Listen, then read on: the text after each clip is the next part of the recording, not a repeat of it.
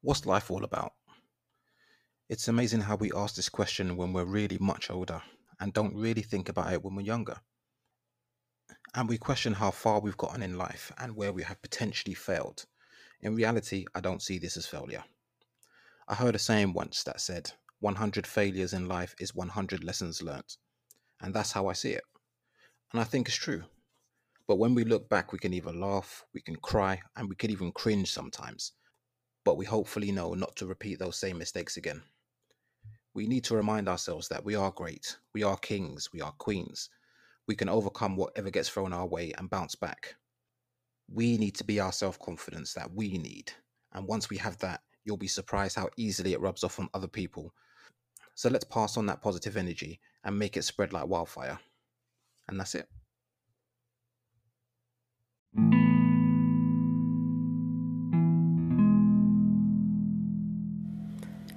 I didn't bloom until I was 34 years old. Most people, when they think, when someone is a teen, late teen, early adult, that's when you bloom, and stuff like that. But it doesn't work that way. Blooming isn't a physical uh, aspect. It's a mindset. And I feel that when you do bloom, you find your purpose. You find exactly what you were put on this earth to do. And no, you don't have to have everything in line and in place.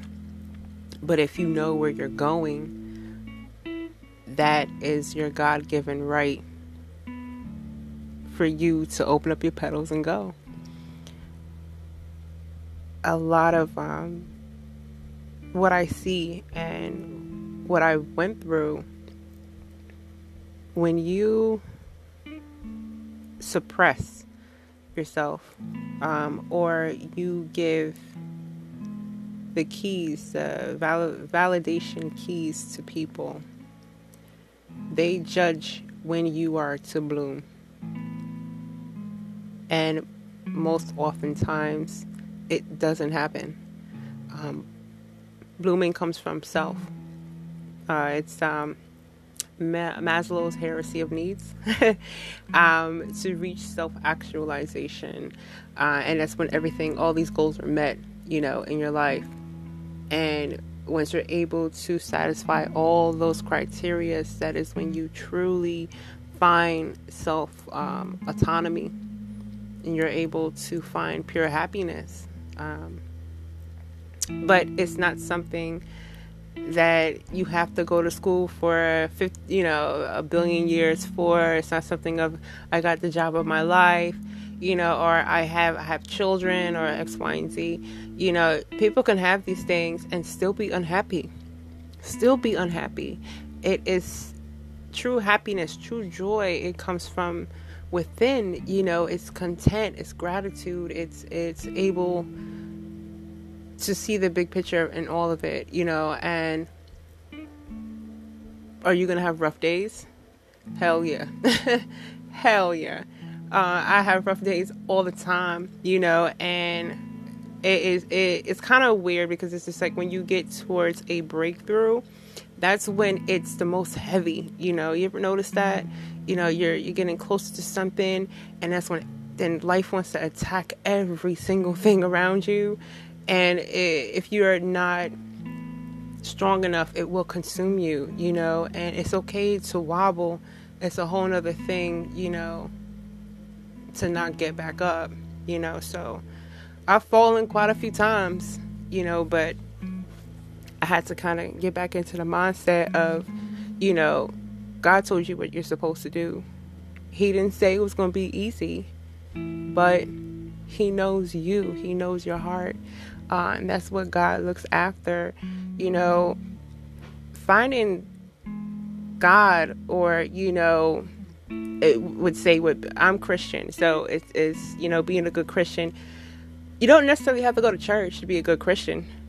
You don't have to listen to sermons, and you don't have to sing gospel music in order for you to fit the criteria of you being a good Christian. God doesn't look for the deeds that you do to judge you as to who you are. He judges you by the Spirit. He judges you by your heart. It can be someone that cusses all day, had a horrible past, have done things, and he sees the purity in that person, and someone that has been by the book, but their mindset, their intent is not so godly, so it kind of brings you back to the story of when you dying of thirst. It's a song by Kendrick Lamar. It's Sing About Me / Dying of Thirst. And towards the end, it's a older lady. She sounds like a grandma. She sounds like you can come over there every Sunday. But she says, you need water. You are dying of thirst. And I used to listen to that song all the time. It's still one of my favorite songs. But it holds so true. It's heavy lyrics, because these are the obstacles that people have to go through every day, and the true thing is that you're sitting there trying to do all these things. I've had jobs, and I've been to school, and I've done, series of projects, following other people in their projects, trying to help everyone else, trying different things, and I still wasn't happy. I still wasn't fulfilled, and that's because I was thirsty. When you be like, oh, you a thirst bucket? I was a thirst bucket for purpose. I didn't have a purpose. So I'm sitting there trying to love everybody else, and trying to uplift everyone else without truly finding what was going to quench me. I can't help anyone unless I'm fulfilled. The only way for you to become fulfilled is if you really just, sit down and have a moment with God. When I first had my breakthrough, I literally just had a bare the soul moment with God. I couldn't take it no more. I cried like a little baby, and I'm telling him, I'm hurt. I'm hurting. I'm in pain and I'm scared. And it took a lot to kind of just say things that we think about, but we never really formulate the words in our head for. Not the true words. You could feel the feeling, but you never really try to acknowledge it, because either A, you don't have the strength to even deal with it, or you're scared to deal with it, So I finally released holding on to the grip, of trying to just bear it, or, trying to just, it's okay, it's just sweeping underneath the rug. Tomorrow's a new day. And yeah, you can have a positive outlook all you want, and you can have positive vibes around people all you want, but deep down inside, are you truly full of positivity? Most often than not, some people is not that way, and only this, so you may try to be, surface level with yourself, and that's the saddest part. When you're doing that to yourself, it's another thing. It's like, okay, yeah, you do that with other people. You don't want to just bare your soul to people. But when you do that with yourself, you literally don't have an identity. You're putting your own identity, under the rug. So when you're dying of thirst, you're dying of purpose, and God, He wants to speak to you in the spirit from your heart. It's, don't ever try to get validation from other things, when innately you have it within you. innately seems to be the word of the week. I've been hearing that word in various platforms this whole week, but it's true. It's naturally in you, but it does bring back the woman at the well. She's dying of thirst. She's so tired, and she didn't even know what she needed. Because you go on day to day doing the same thing, and as long as you're able to cope to the next day without you committing suicide, or something wild, then it's okay. Then you're content, because it's nothing that's gonna give a ripple in your life. If you're still able to do the bare minimum. And bare minimum could just be, I'm doing homework with my child, or I went to work, I clocked in, I clocked out, my bills are paid. But are you fully at your zenith, and that's doing the gift that God gave you. When you have a gift and you can identify what it is, and I'm just now getting to that gift. I hate writing, but I'm damn good at it. I hate writing. I loathe it. But I loathe the process because I'm such a perfectionist. But to really put down what is the deepest crevices of your mind onto paper is something that I've always was able to do. And I have to thank my father for, really cultivating that, because my dad was a big grammar police guy. If you said the wrong thing, he's the guy that's like, you're, and you're. Like, he's one of those. Like, but it was proper training that when I write, I literally write like I'm writing an essay, and I do it through text message. I write formally all the time, and a lot of people probably make fun of you about it. Like, why do you sound like that? It's something that I was literally trained to do when I was little, so writing essays and reviews and research papers, I can do it. I don't like it, but I can do it. But also psychology, art. I love art. I like working with my hands and, things like that. And if you could find how to incorporate all those elements, the things that you're passionate about, you're going to go far. If you're able to harness that and really put all those elements together to make a project, to make a difference into someone else's world, the sky's the limit, but in order for you to kind of reach that, you gotta have conversations with God, because it's not like it's a magic wand and you know exactly what to do. He's gonna give you the blueprint, but he's not gonna give it to you in your hand, and it's one thing that you do have to learn. Nothing is, comes that easy, not your whole life, so if you know what you want to do, he already has the end game for you. It's just you harnessing a couple of things in order for you to get there. But that's when you truly bloom, really hearing him, And yes, you can, read your Bible and, go to church, stuff like that. You can do that. Definitely. It's highly promoted. Is that what's going to guarantee you to do God's purpose? Is that going to guarantee you to give the okay, get the okay from God? No, it's not. You can follow everything in the book. Get up there, pass away, get up there and be like, God, I did X, Y, and Z. And he's going to look at you like, I don't even know who the hell you are. But you truly have a relationship with God, and literally as your father, however way you want to look at him, you have a true conversation with him. He's going to talk to you back, he's definitely going to let you know when you're doing something wrong. He's definitely going to let you know when you're doing it right, and not every day is going to be a good day.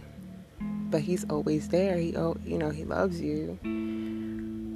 But he seeks your heart. I definitely, want to say he seeks your heart. And I went through a lot of years of crying, and I'm a big mush. I cry over every little thing. But, I used to cry of all the things in the darkness, but now there's some things that, yeah, they're a bit scary, of course, I don't have as healthy of lungs as I'm supposed to have. But, certain things will make you sad or stuff like that.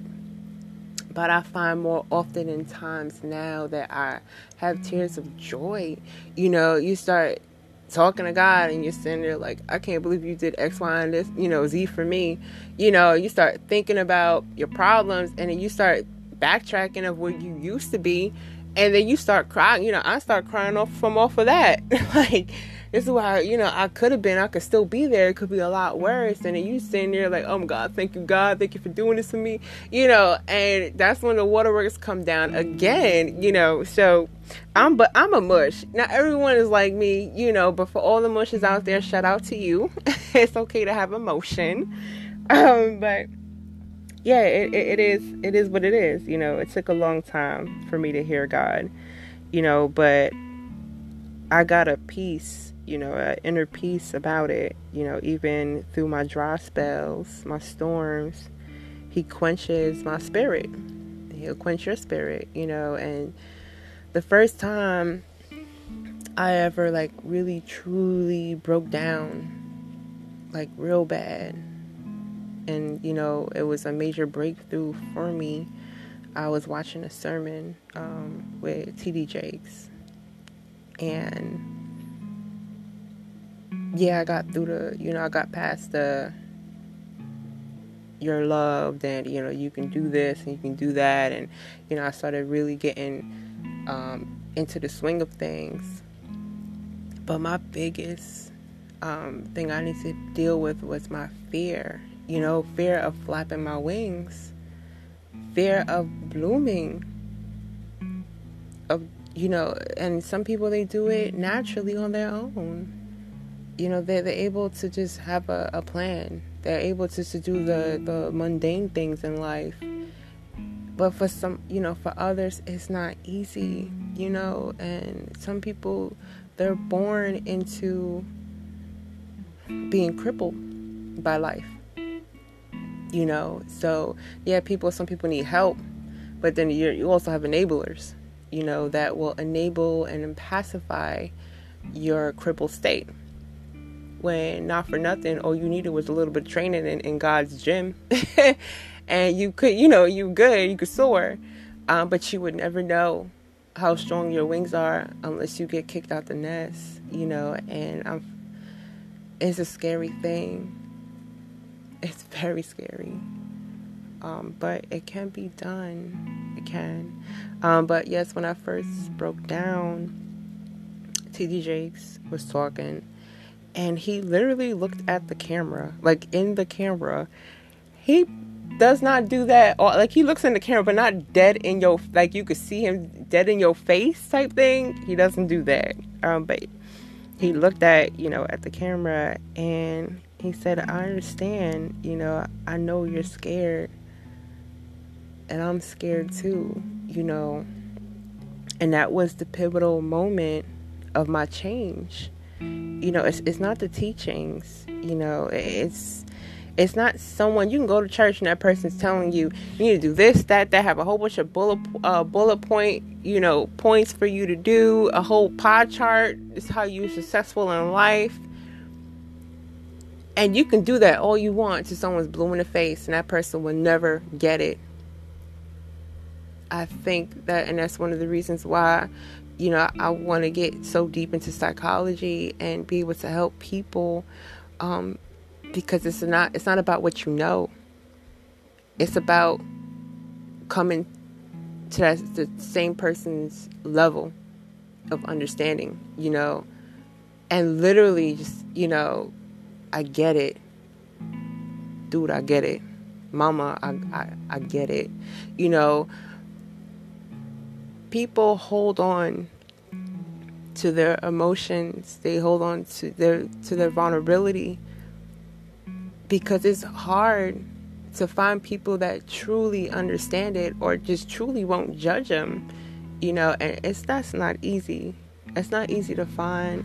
It's rare to find someone that understands your I wouldn't say it's your DNA markup, but just literally your markup of your personality, how you react to things, what you love, what you dislike, things like that. When someone truly gets it, that person is spiritually there to be in your life.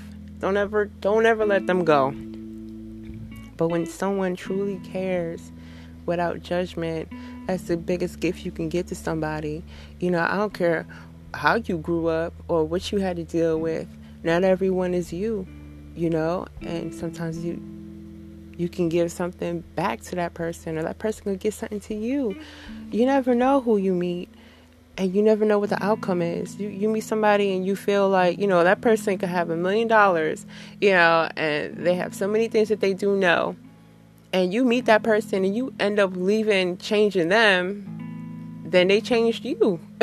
You don't know, but it literally takes for you to take away that pride, take away that ego. It's not about judging. It literally is, let me understand where that person's coming from. And it's almost like your inner child plays with their inner child. If you can get to that point where you're that nurturing and you let them open up and you truly become empathetic, and a lot of times that solves a lot of issues in this world. Can you become apathetic without judgment? That's hard for people, and sometimes I do it too. It's human nature to classify. It is human nature. We love to put things in categories, and that's where pretty much the caste system came into play. It was built all up on classification, but we like to put things in boxes because our brains like to be organized. We don't like to be in chaos. So we subconsciously it's like autopilot to do so, that we'll put everything in a category. But if you're putting someone in a category and they're lower than you or lower than your view, you will never get far. You will never get far. It becomes superficial, and the connection is now authentic. When you're able to just kind of bear it, and just really truly talk to people without having to put your 2 cents or, stuff like that. That's when magic happens. Jesus did not stay in the temple all day. He did not. He was chilling with the heathens, okay? Chilling with the heathens. But he was spreading that gospel. Can't be sitting there judging people. So I smoke cigarettes, and I ain't gonna sit here and tell someone, well, you shouldn't be doing this and you shouldn't do that because God said. I'm not doing all of that because that's not what God would have did. Seriously, I tell my story, and tell them how God changed me and stuff like that, but I'm not gonna sit there and be like, well, I'm better than you or this and that, because I'm not.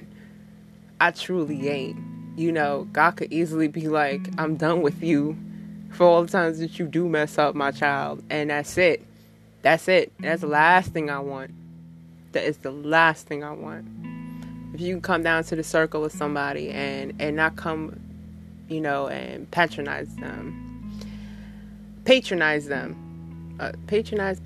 not sure. Tomatoes.